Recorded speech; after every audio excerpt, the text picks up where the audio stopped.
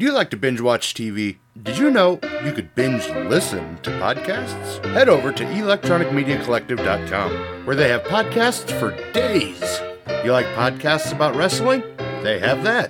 Do you like podcasts about TV and film? They have that. Do you like podcasts about horror?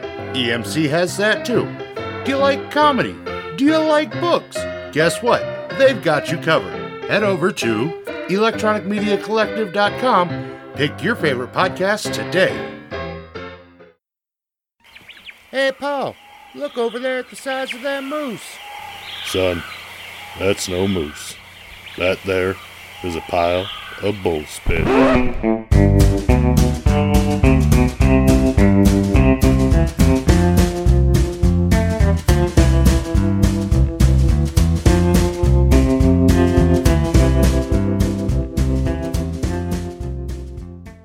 Welcome, Moose Pack, to Bull Spit with Moose. This episode, we're going to shoot the bull about life, ads, and animation. To do that, I guess I'm going to need someone to shoot the bull with. Ooh, I've always wanted to try this. Thundercats! Ho! Excuse me, Paul. Yes. That wasn't bad. That was pretty good, for the first time, but it really goes more like Thundercats! Oh, like that. I'm just happy it worked. It is my greatest honor to introduce the Lord of the Thundercats himself, Mr. Larry Tenney. Hi. So, how's the family doing? Everyone staying safe in these troubled times? Yeah, like everybody else, we're staying home and staying sanitized and playing some board games. No board games is taking on a whole new meaning. Yeah, that's right. BOARD. Well, we're having a good time, but concerned about everybody, While I was doing some digging, I felt like a fool for not realizing this because, the name's the same. I didn't realize your daughter was Trudy from Reno 911. Yes, indeed. My daughter, Carrie. And tonight she's going to be on Superstore. And let's see, when was it? Tuesday night she was on Medieval Times with Steve Buscemi, so she's doing very well. So you just have a whole... are your other kids doing things too? I mean, I saw that I think it was your son was in, did a couple of voice spots in Grand Theft Auto. Yeah. He was with me on one of those, Grand Theft Auto 4, I think it was. And he's done some voiceover work, but he's busy now working on his doctorate degree. And I can never think of the exact way what he calls it, but he's involved in sustainable energy. That's what it is. Global sustainable energy. He travels all around the world and consults companies and committees and things about the best way to conserve energy there. Wow. Yeah. I'm very proud of him. All my children. I have 3 children. And I have a daughter, Ashley, who is a farmer and a mom, and she runs sustainable farming forums here in the Northeast. So they're all very busy, and they're all making me very proud. Well, it sounds like you raised them right. I guess so. My wife did. So then, it's funny. This interview almost didn't happen. Yeah, I know. And not just because, the weather decided last week I guess it was a couple weeks ago now, that it wasn't going to let us talk. But at first, I was afraid to approach you. Because, growing up from, a child of the 80s, Lion-O was, my childhood hero. Yeah, I'd love to hear that. So it's like, okay, how do you approach that? I understand completely. I felt the same way when I met Stan Lee. I didn't know what to say. I was like all the other awestruck fans at the Comic-Con we were at. I think it was in Los Angeles. And I saw him walking down the hall, and I just froze like a little kid, So I met Mr. Lee, and I shake your hand. He was very nice about it. So imagine how distraught I was when the last interview failed. Yeah, did you get a new computer? I think something happened to your computer, didn't it? Yeah, the wind. We had like 70-mile-an-hour straight winds that day. That'll do it. And it knocked the internet out. Yeah, I remember that. I get up this morning, and it's a torrential downpour. And there's just thunder and lightning, and like it sounds like all the cutscenes going into Mum-Ra's lair. I was like, oh no, not today. Any day but today. Please. Well, so today is the day. We're doing it today. I was like, do not. But yeah, it's like, I can, when I approach people for interviews, it's, I know the worst thing they could say is no. That's right. But then when I saw, yours, I was like, do I approach him? Do I want to hear no?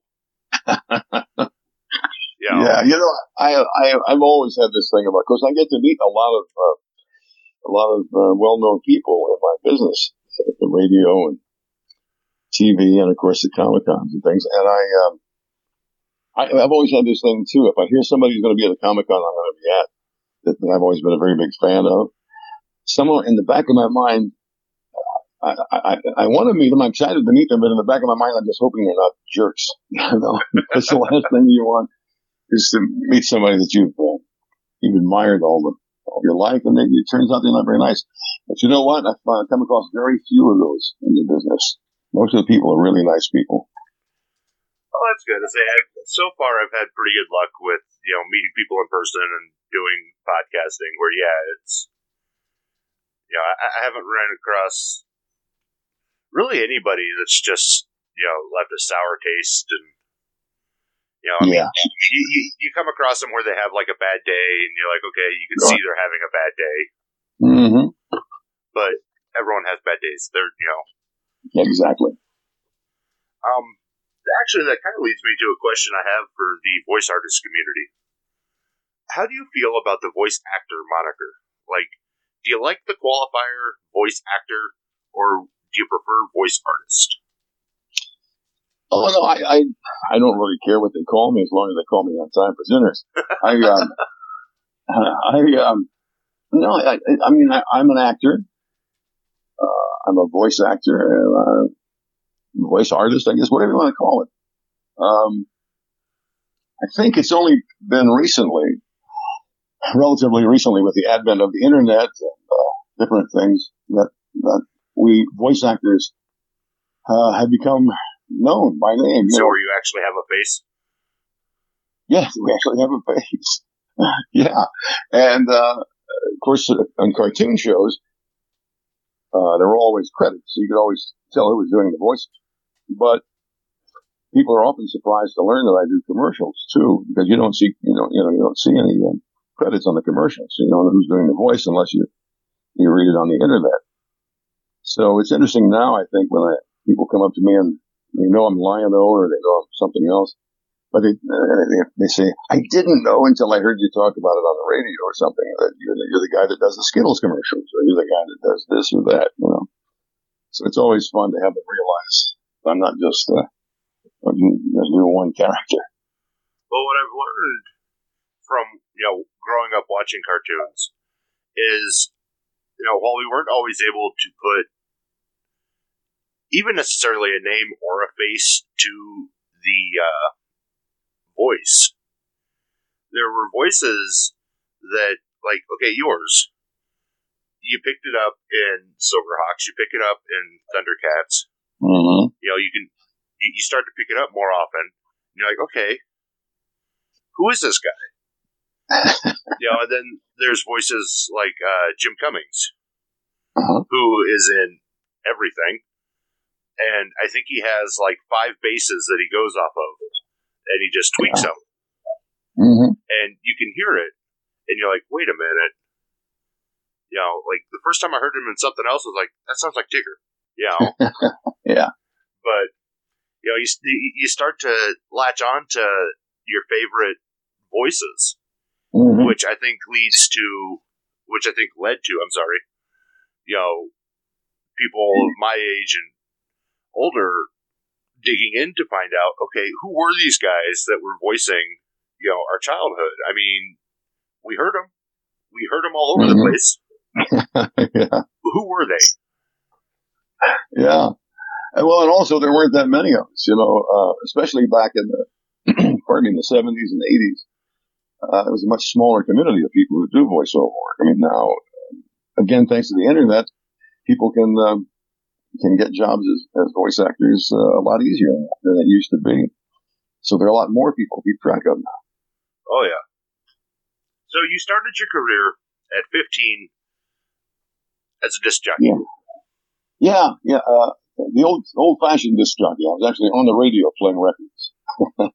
Today, of course, the DJ is something else. I started in Peoria, Illinois. I grew up across the river from Peoria, a town called Pekin, Illinois. And the radio station in Peoria that I started at was WIRL. And that was 1963. And that was my start. And then I moved on to WOWO in Fort Wayne, Indiana. Then I went to Cleveland, Chicago, and then finally to New York about 50 years ago. So I have to ask the standard counselor question. When you were a kid, what did you want to be when you grew up? Was entertainment and acting and performing something you wanted to do, or is it just something that, I don't want to say fell into your lap, but... No, it's really something I always wanted to do. My mom tells me that I was doing cartoon voices and impressions and things like that from about the time I could talk. I would mimic things on television. And by the time I got to, middle school or junior high, as we called it back then, I had discovered that a lot of good things can come out of, telling jokes and making people laugh, especially girls. And so I kind of honed in on that and let that become actually, right before I got involved in radio, I was a sports writer. When I was 14, I was writing sports for our local newspaper. I was going to high school basketball games and football games and stuff, and I would take a camera and take pictures along the way, and then after the game, go back to the newspaper and write my story for the next day, and then go home and go to bed and get up and go to school. So I really enjoyed that. I really enjoyed writing sports, covering sports. And I thought for about a year, I thought this is what I want to do, and then the first chance I had to get behind the microphone, I knew exactly. And that's what I wanted to do the rest of my life. You just kind of fell into the groove and you felt comfortable? Yeah. There's something about it that, I don't know, I just said, yeah, this is for me. I really like being on the radio. Well, and then I think it said the 70s, you were doing, because I didn't know you did impressions. Yeah. You were working at Imus in the morning. Yeah, I was with Don Imus for 35 years. And for those of you who may listen to the show, I was the guy who did Richard Nixon on a regular basis. And, George Patton, General Patton, Ted Kennedy. Yeah, I do some impressions too. You have a Paul Harvey impression? Hello, Americans. Paul Harvey. Good day. I love it. Oh my God. How did you pull that one? I'm surprised you even know who Paul Harvey was. I grew up listening to Paul Harvey. And now you know the rest of the story. Now you know the rest of the story. Yeah, I love old Paul.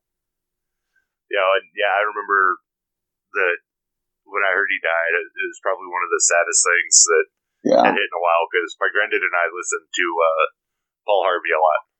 Sure. So I saw that, I was like, oh wow. But yeah, I was just looking at some of the impressions you did, and I was like, wow, that's like your big ones were listed as Richard Nixon, Elvis Presley, Paul Lynde, Walter Cronkite, Howard Cosell, Ed Kennedy, David Brinkley, Henry Kissinger, Patton, Paul Harvey, Jim from Taxi, and Ross Perot. Oh, I didn't realize I was so good.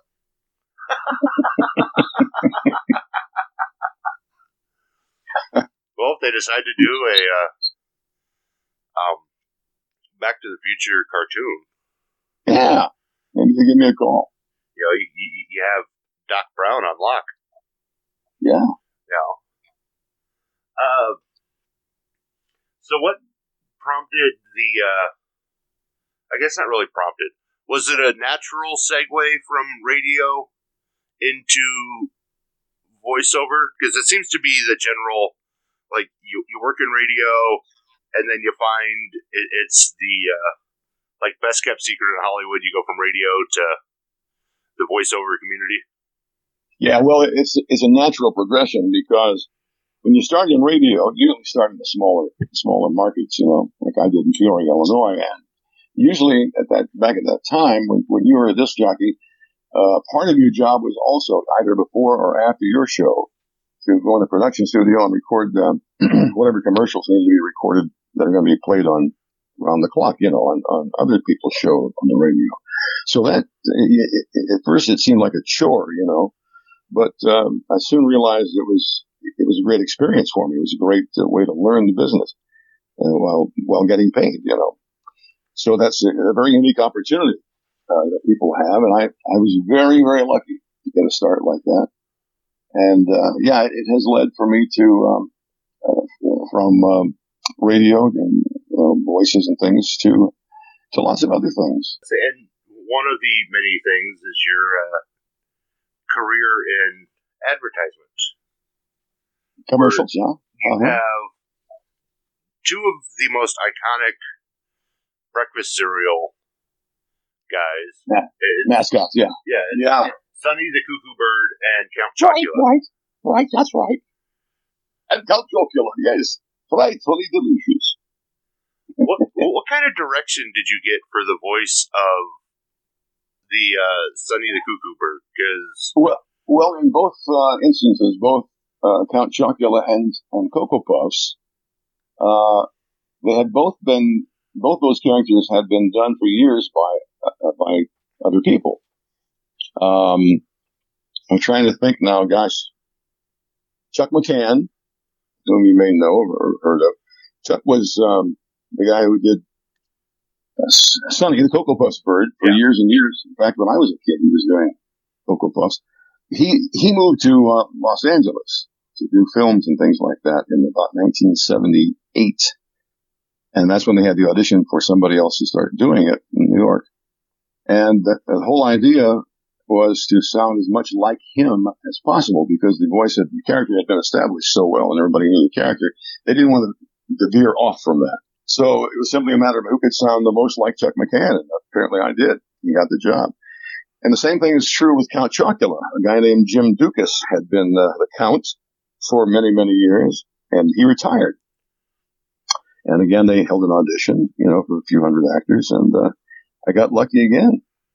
As a matter of fact, several years later, I did both of those for almost 40 years, by the way, up until a couple of years ago.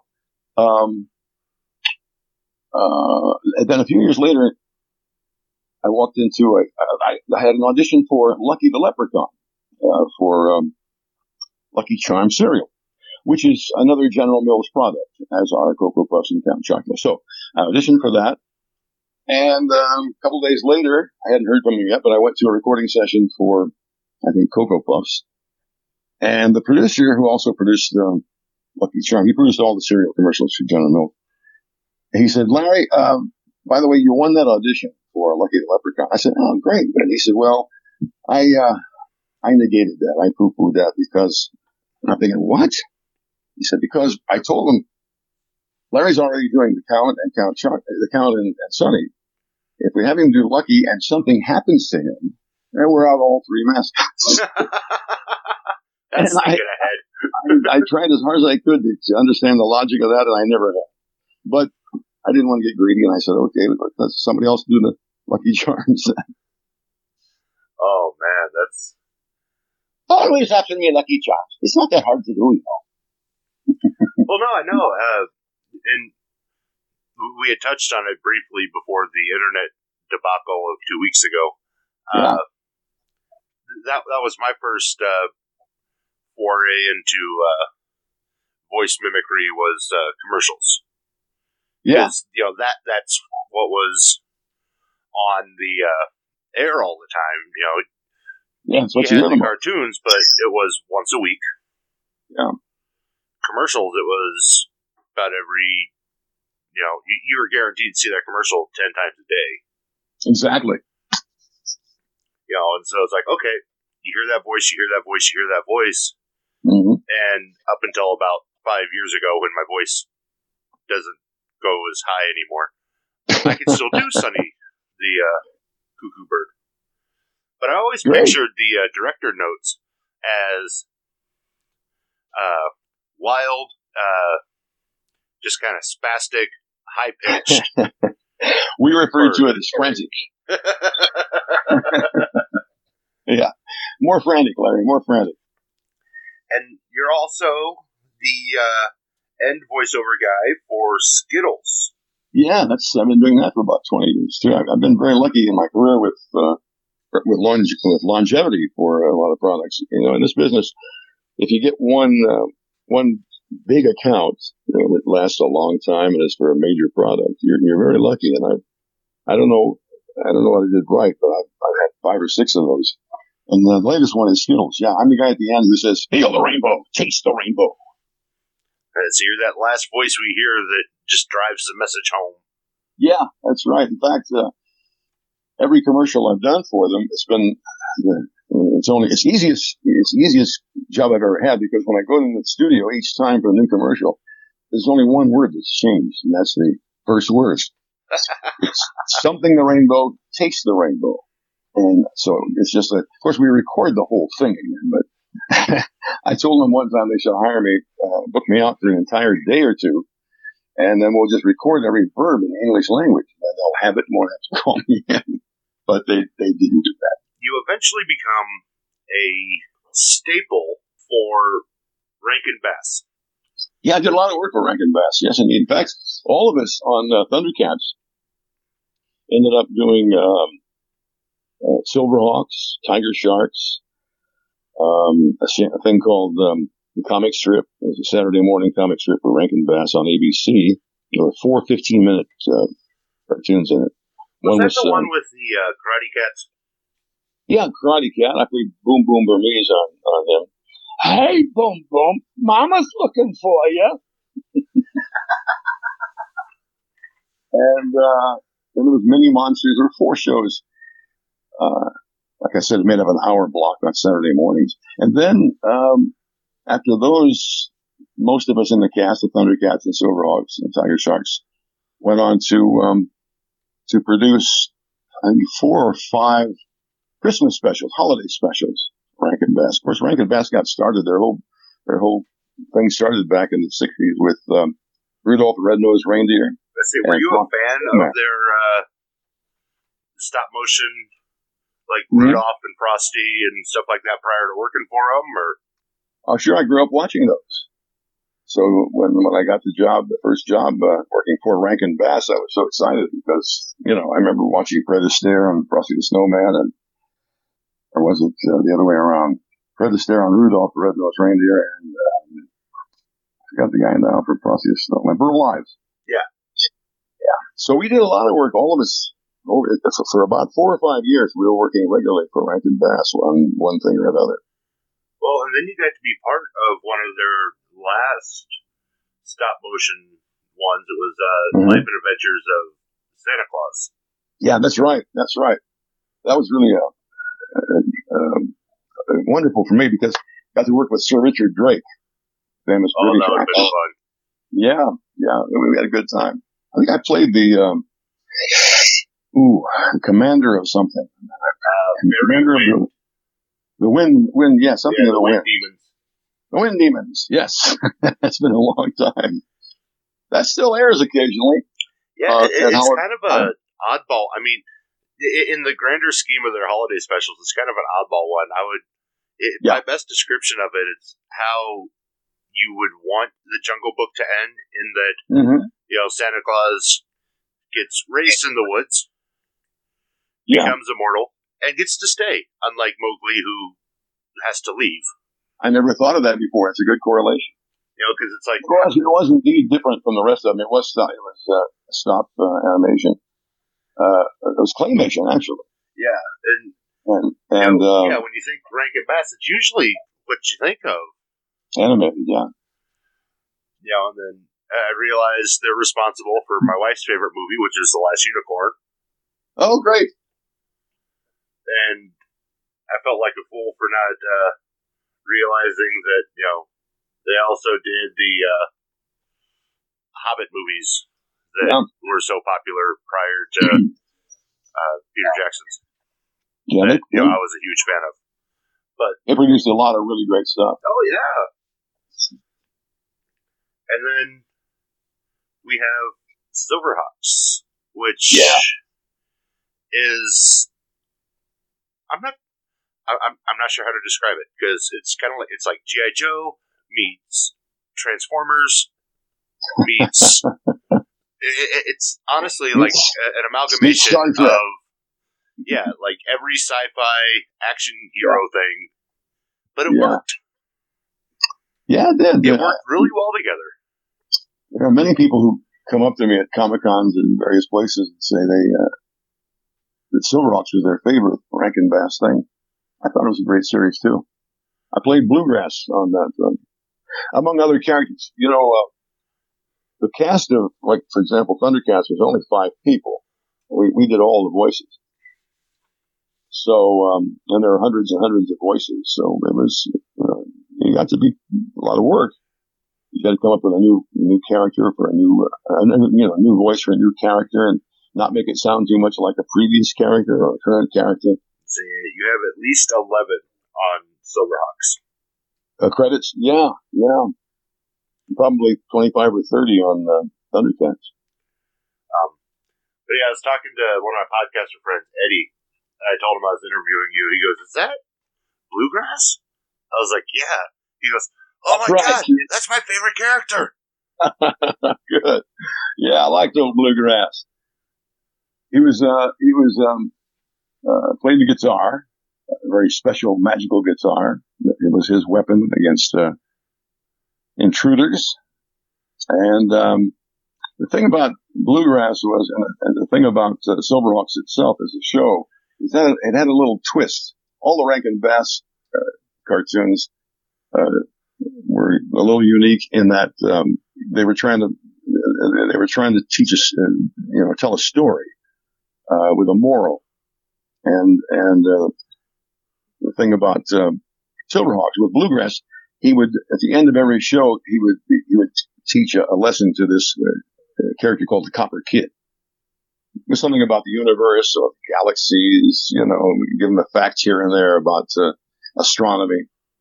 So that made that show special for me. Yeah, I wanted to touch on that because it wasn't like, okay, G.I. Joe, it was always, you had the moral lesson of the week, which was fine.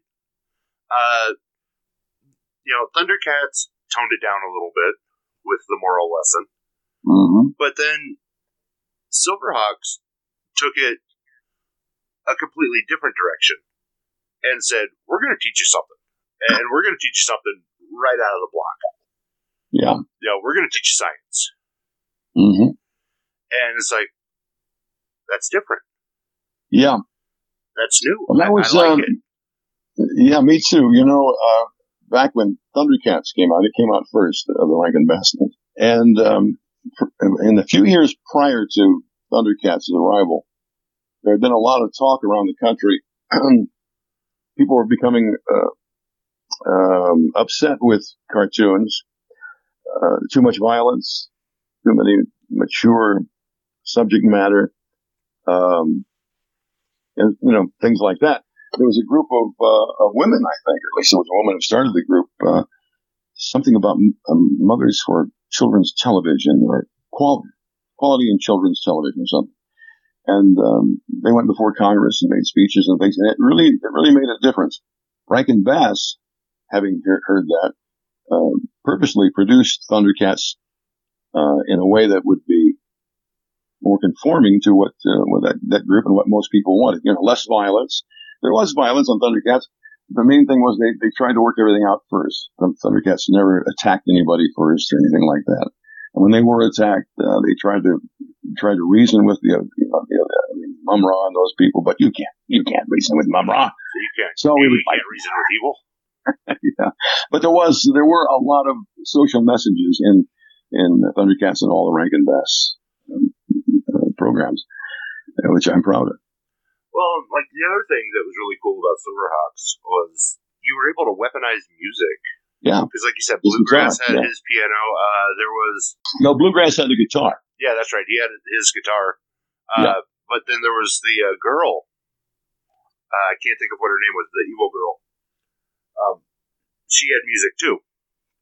Yeah, what was her name? There you are in space, fighting with music. Not weapons. Right. Music. That's right. And again, that's just something that, it's like, okay, I can get behind this. Yeah, something new. Yeah, it's not the same tried method. It's not, it's not everything that, I see every week on every other station. Yeah. To prepare for this, I was rewatching Silverhawks, and I don't remember who did the voice for Yes Man, but I think they would have done a really good job as Igor in a Frankenstein production. Because that's what he sounded like to me. Well, a lot of the voices on cartoons and on commercials and things like that. For example, you take Count Chocula. That came from Bela Lugosi. Oh, you can tell. Yeah, sure. Count Chocula cereal, It's just like the Count on Sesame Street. So that was an established. Yes. Delightfully delicious. I got to sing one time on a Cocoa Puffs commercial about 30 years ago. It was, let me see. Count Chocula cereal is coming your way. How about the monster for breakfast today? Thank you very much. You can sing, too. A little bit. Yeah. Would you be willing to blow my friend's mind and just say hi to Eddie as Bluegrass? Well, sure I would. Hey, Eddie. How you doing, kid? This is Bluegrass. Watch this. See, and now I get to know if he actually listens to my stuff. The test.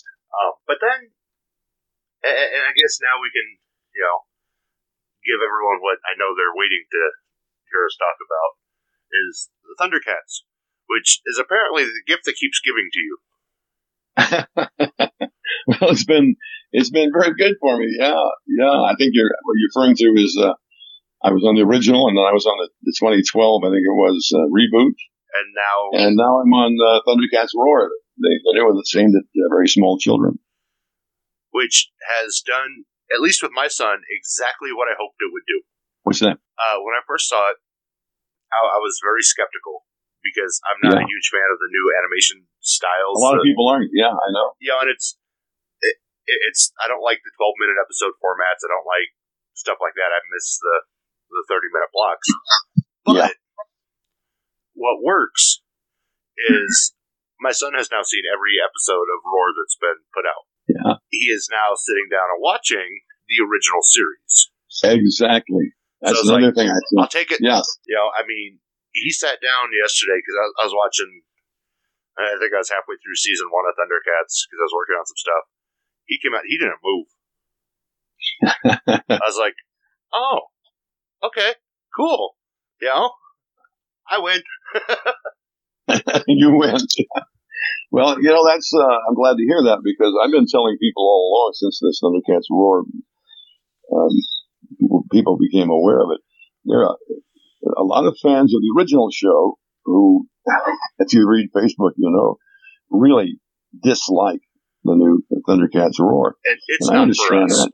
But of course not. That's what I tell them. I say, we'll always have the original. We'll always have the 2012 reboot too.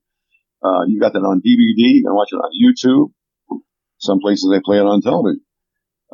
This is for small children. And you brought up a good point too that I hadn't thought of, that the kids who watch the new version of Thundercats Roar, in great numbers, I think, are like your son, gonna want to see more. In other words, see what came before. So I think it's gonna be good for the franchise. I did feel personally attacked by one episode of Roar, though. Have you watched any of them? I have not. There's an episode where the Thundercats are trying to watch something on TV. Yeah. And on the TV, here comes Bluegrass and Ironheart. Oh, yeah. Steelheart. Wily Kid and Wily Cat are like, this is geezer stuff. I'm like, oh, I'm not that old. Well, there you go. Okay, Boomer, right? I'm like, oh, man. I was like, I love the tie-in and the nod, but ouch. You know? Yeah. Well, like I said, it's for a newer generation. They may, who knows, they may not like it, but at least it's out there. I say, and it's, you know, and I wasn't going to make, I was at least going to go into it with an open mind because I refuse to judge something without at least watching it. Yeah. And the first couple episodes is like, okay, this is strange. The 12-minute format is what threw me. Yeah. Because I'm used to a 30-minute show. Mm-hmm. You know, of anything, really. But that seems to be the trend with newer animation stuff now. It's a shorter format. Yeah, because kids tend to have a shorter attention span these days. They have more things to do with their phones and their iPads and things like that. And you know, when we were kids, well, when I was a kid, there were only 3 television channels. But I think we had only upped it to 26 when I was a kid. So there you go. See, and now just think of all the things kids have now to occupy their attention. So we'll see what happens. But then, yeah, on the original Thundercats, you're obviously Lord Lion-O, Lord of the Thundercats. Yeah. And in the reboot, I played his father. Yeah, which is funny because there's a line in one of the early episodes of the original, which I thought was just kismet, considering, you know, you play Clodus in the reboot. Yeah. It's, you know, we'll be together again someday when Lion-O goes back in time in the that time, what are those things called? Time capsule. Mm-hmm. To get the instructions on the mutant robot. You know, and he's like, we'll be together again one day, Father. And then, yeah, that's right. You're right. I remember that now. Fast forward umpteen years, and there they are. Sure, you know, sure as shit, there you are. You know, it's Lion-O and Clodus, same voice and different body. I played Jaga on Thundercats Roar. Yeah, that threw me for a loop. I know, but I'm only on about 5 or 6 episodes, I think. Everything explodes sometimes. Yeah, that's right. Oh, very good. That was one of my lines, I think. Everything, what was it? Everything explodes sometimes. Oh, explode. Yeah, explode. Yeah, everything explodes sometimes. Yeah, at this point, if they do another iteration, I mean, you're either going to have to be Mum-Ra or, like, your options at this point are Mum-Ra, Groon, or one of the ancient spirits. I mean, you can't. You've reached the peak on the Thundercat side. You can't go much higher. Just about. Well, I did do Mum-Ra on the DVD box set of Thundercats. Earl Hammond, God rest his soul, who played Mum-Ra beautifully, had passed away, and they wanted me to do his voice on a game that was on the interactive game, that was on the box set. So they had me do things like ancient spirit of evil, you've won the game, or you've lost the game, or you didn't play the game. Something like that. So I enjoyed playing Mum-Ra. Every actor will tell you they love playing bad guys, love playing villains, because you get to chew the scenery, you get to act, really overact, and get away with it. Well, I mean, you can do that as the hero, but it sounds really cheesy. Yes, it does. Yeah. Because there was an interview I saw you with. They had asked you, I think, how you found the voice for Lion-O, and you were talking about how you didn't want it to be, and I'm paraphrasing, you didn't want it to be that, like, over the top. Haha! I'm a superhero. Yeah, but right. The directors, still wanted it to be that noticeable, I'm the hero. Mm-hmm. So you had to find that fine line of what they wanted without, I call it the Superman voice. Because it's the early Superman voice. I also played him on Superman peanut butter commercials back in the 80s. You're right, though. The thing about Lion-O's voice, you're right. That's one of the things they told us at the beginning when we auditioned for. It has to be authoritative. He is the Lord of the Thundercats. But always keep in mind, he's still basically a 12-year-old boy. He never had a chance to grow up because he's in that time capsule, from the time when they left Third Earth and or when they left the original place. And so even in the later episodes, he was kind of a man boy, That's why he would occasionally, say, he could go to Joggo all the time for advice. He just wasn't sure he could handle it. And then on the opposite end of the spectrum, you have Jackalman. Yes. Which I think is just interesting because it's because, like you mentioned earlier, you have to find ways to make sure your voice doesn't sound the same. And that's why they call it acting. Completely different. Yeah. Well, for Jackalman, when we auditioned, you walk into on this particular one, you walked into the room, and all the walls are covered with illustrations of the characters and drawings of the Cat's Lair and the Thunder Tank and all that, so you get the idea of what the show was going to look like. And then they would give you a short synopsis to read about each character, what had happened to him in the past and why he is the way he is and all that kind of thing. And as I read the one for Jackalman, pictures, of course, well, in my mind, a jackal, the animal jackal, is considered much like a wolf or hyena, very sneaky, very nasty, and always plotting things. So I had that in mind. And then I kind of channeled from my childhood a character from Rocky and Bullwinkle, one of my favorite shows, Snidely Whiplash. Yep. He was the ultimate villain. Now that you say it, I can hear it. Yeah, and a cape and everything. And he talked like, hello, Nell. I'm going to tie you to the railroad track.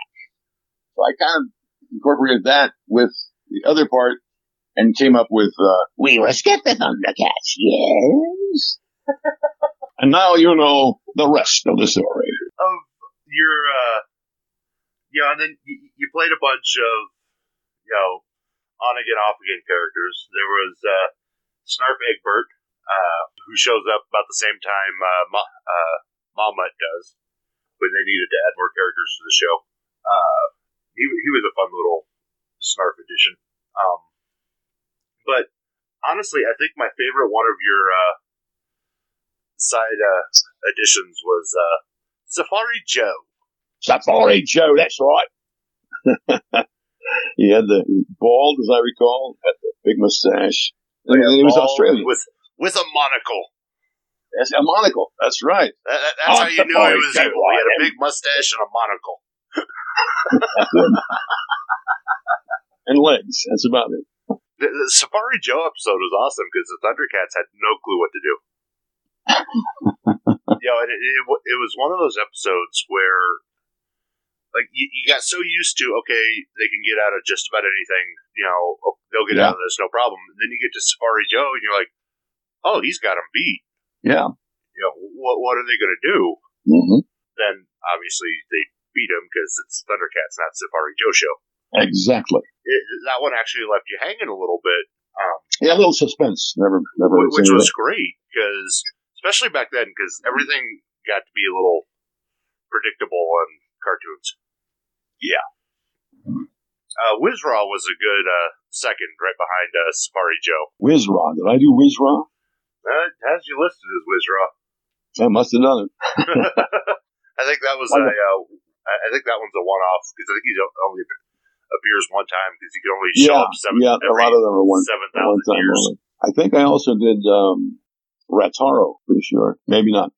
Like I said, we all did lots and lots of voices. The show went on and we kept adding characters, like the Wilbur Burbles and people like that. We had to come up with new characters. And after a couple of years, the most difficult part of that was when you came up with a new character, you had to be careful. It didn't sound anything like any other character on the show.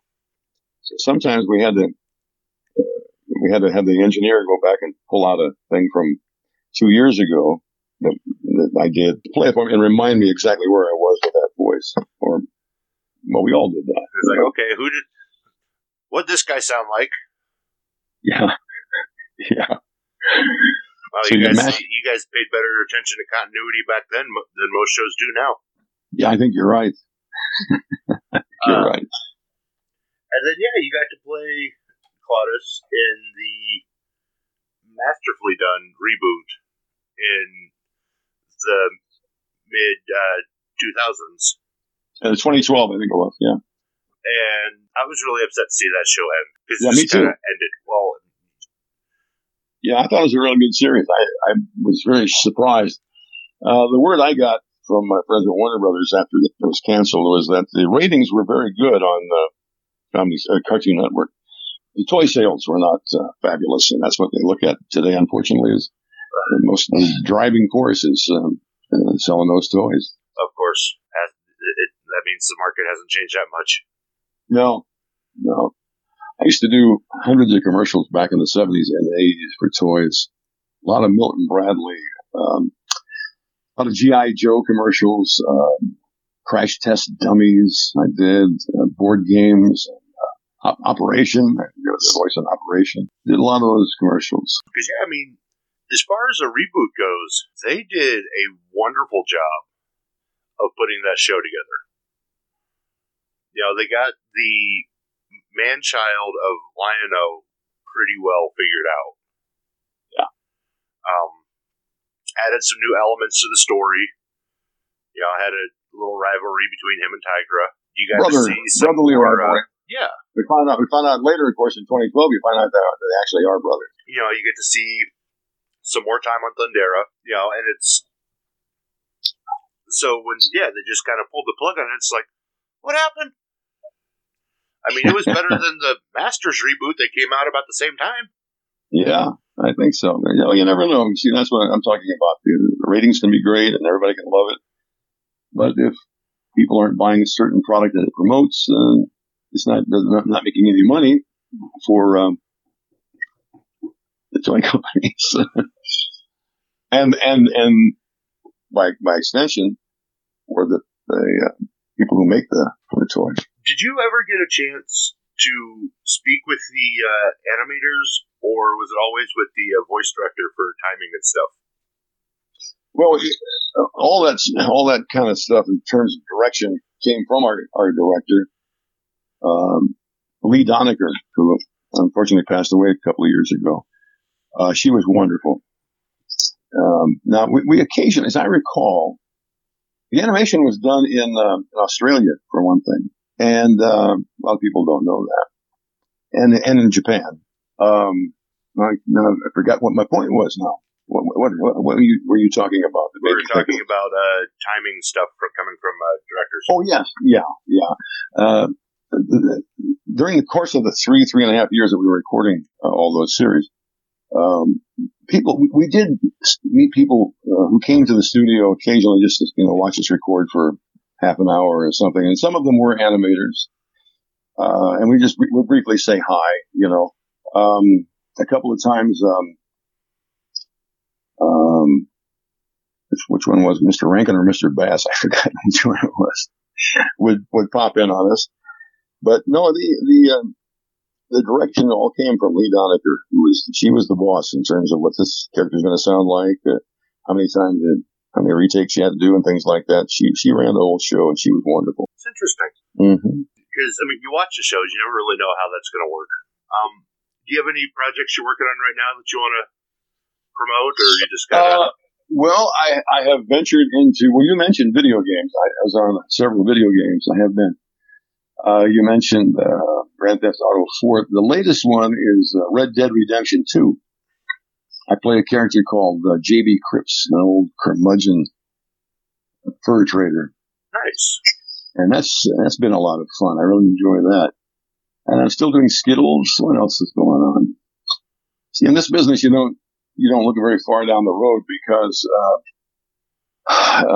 you might get a call one day from your agent to go to an audition the next day or the day after, and then you might not have anything to do for 2-3 weeks. It's one of those kinds of businesses. Well, it's acting, So you can't really plan in advance too far. But right now, those are the main ones I have. The Skittles, of course, I'm still doing Skittles. And whatever they hand me, I'll read. I talk for food. Do you have a dream role or anything that you would like to tackle before your career is over? I was going to say before your career is over. It sounds nicer. Well, it's going to be the same thing because I ain't going to quit until I die. Well, I mean, I'm going to keep talking, so why not get paid for it? No, I love it so much. I'm not going to retire. I've cut back a little bit. I only take jobs I really want now.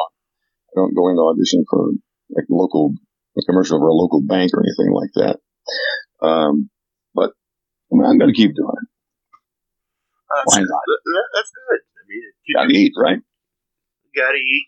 Gotta stay young. Mm-hmm. I'm trying. So fans can find you on your Facebook page? Yeah, I'm on Facebook. I'm also on Instagram, but I don't know how to work it very well. I'll see if I can figure it out, and I'll add the link to the... Yeah, let me know how it works. I'll add the link to the Facebook, I'm on Facebook connection. all the time, so look for me there. So guys, you can find him on Facebook.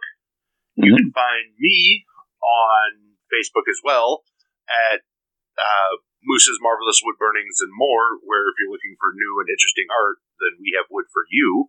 And from all of us here at Bullspit with Moose, I'm Moose. He's Larry. And Larry, I just want to thank you again for coming onto the show and chatting. It's been my pleasure, Paul. Thank you for calling. And even with the technical difficulties from the last time, getting through this. Well, we made it. It's been my pleasure, Paul. Thank you very much. Oh, thank you. And okay, buddy. Take care. Until next time, guys. There's a lot of podcasts out there, and if you didn't hear it here, it's probably just a load of bullspit. See you next time. Ooh-wee, that sure was some bullspit, but I sure had fun. Junior, you need some help. Be sure to tune in next time.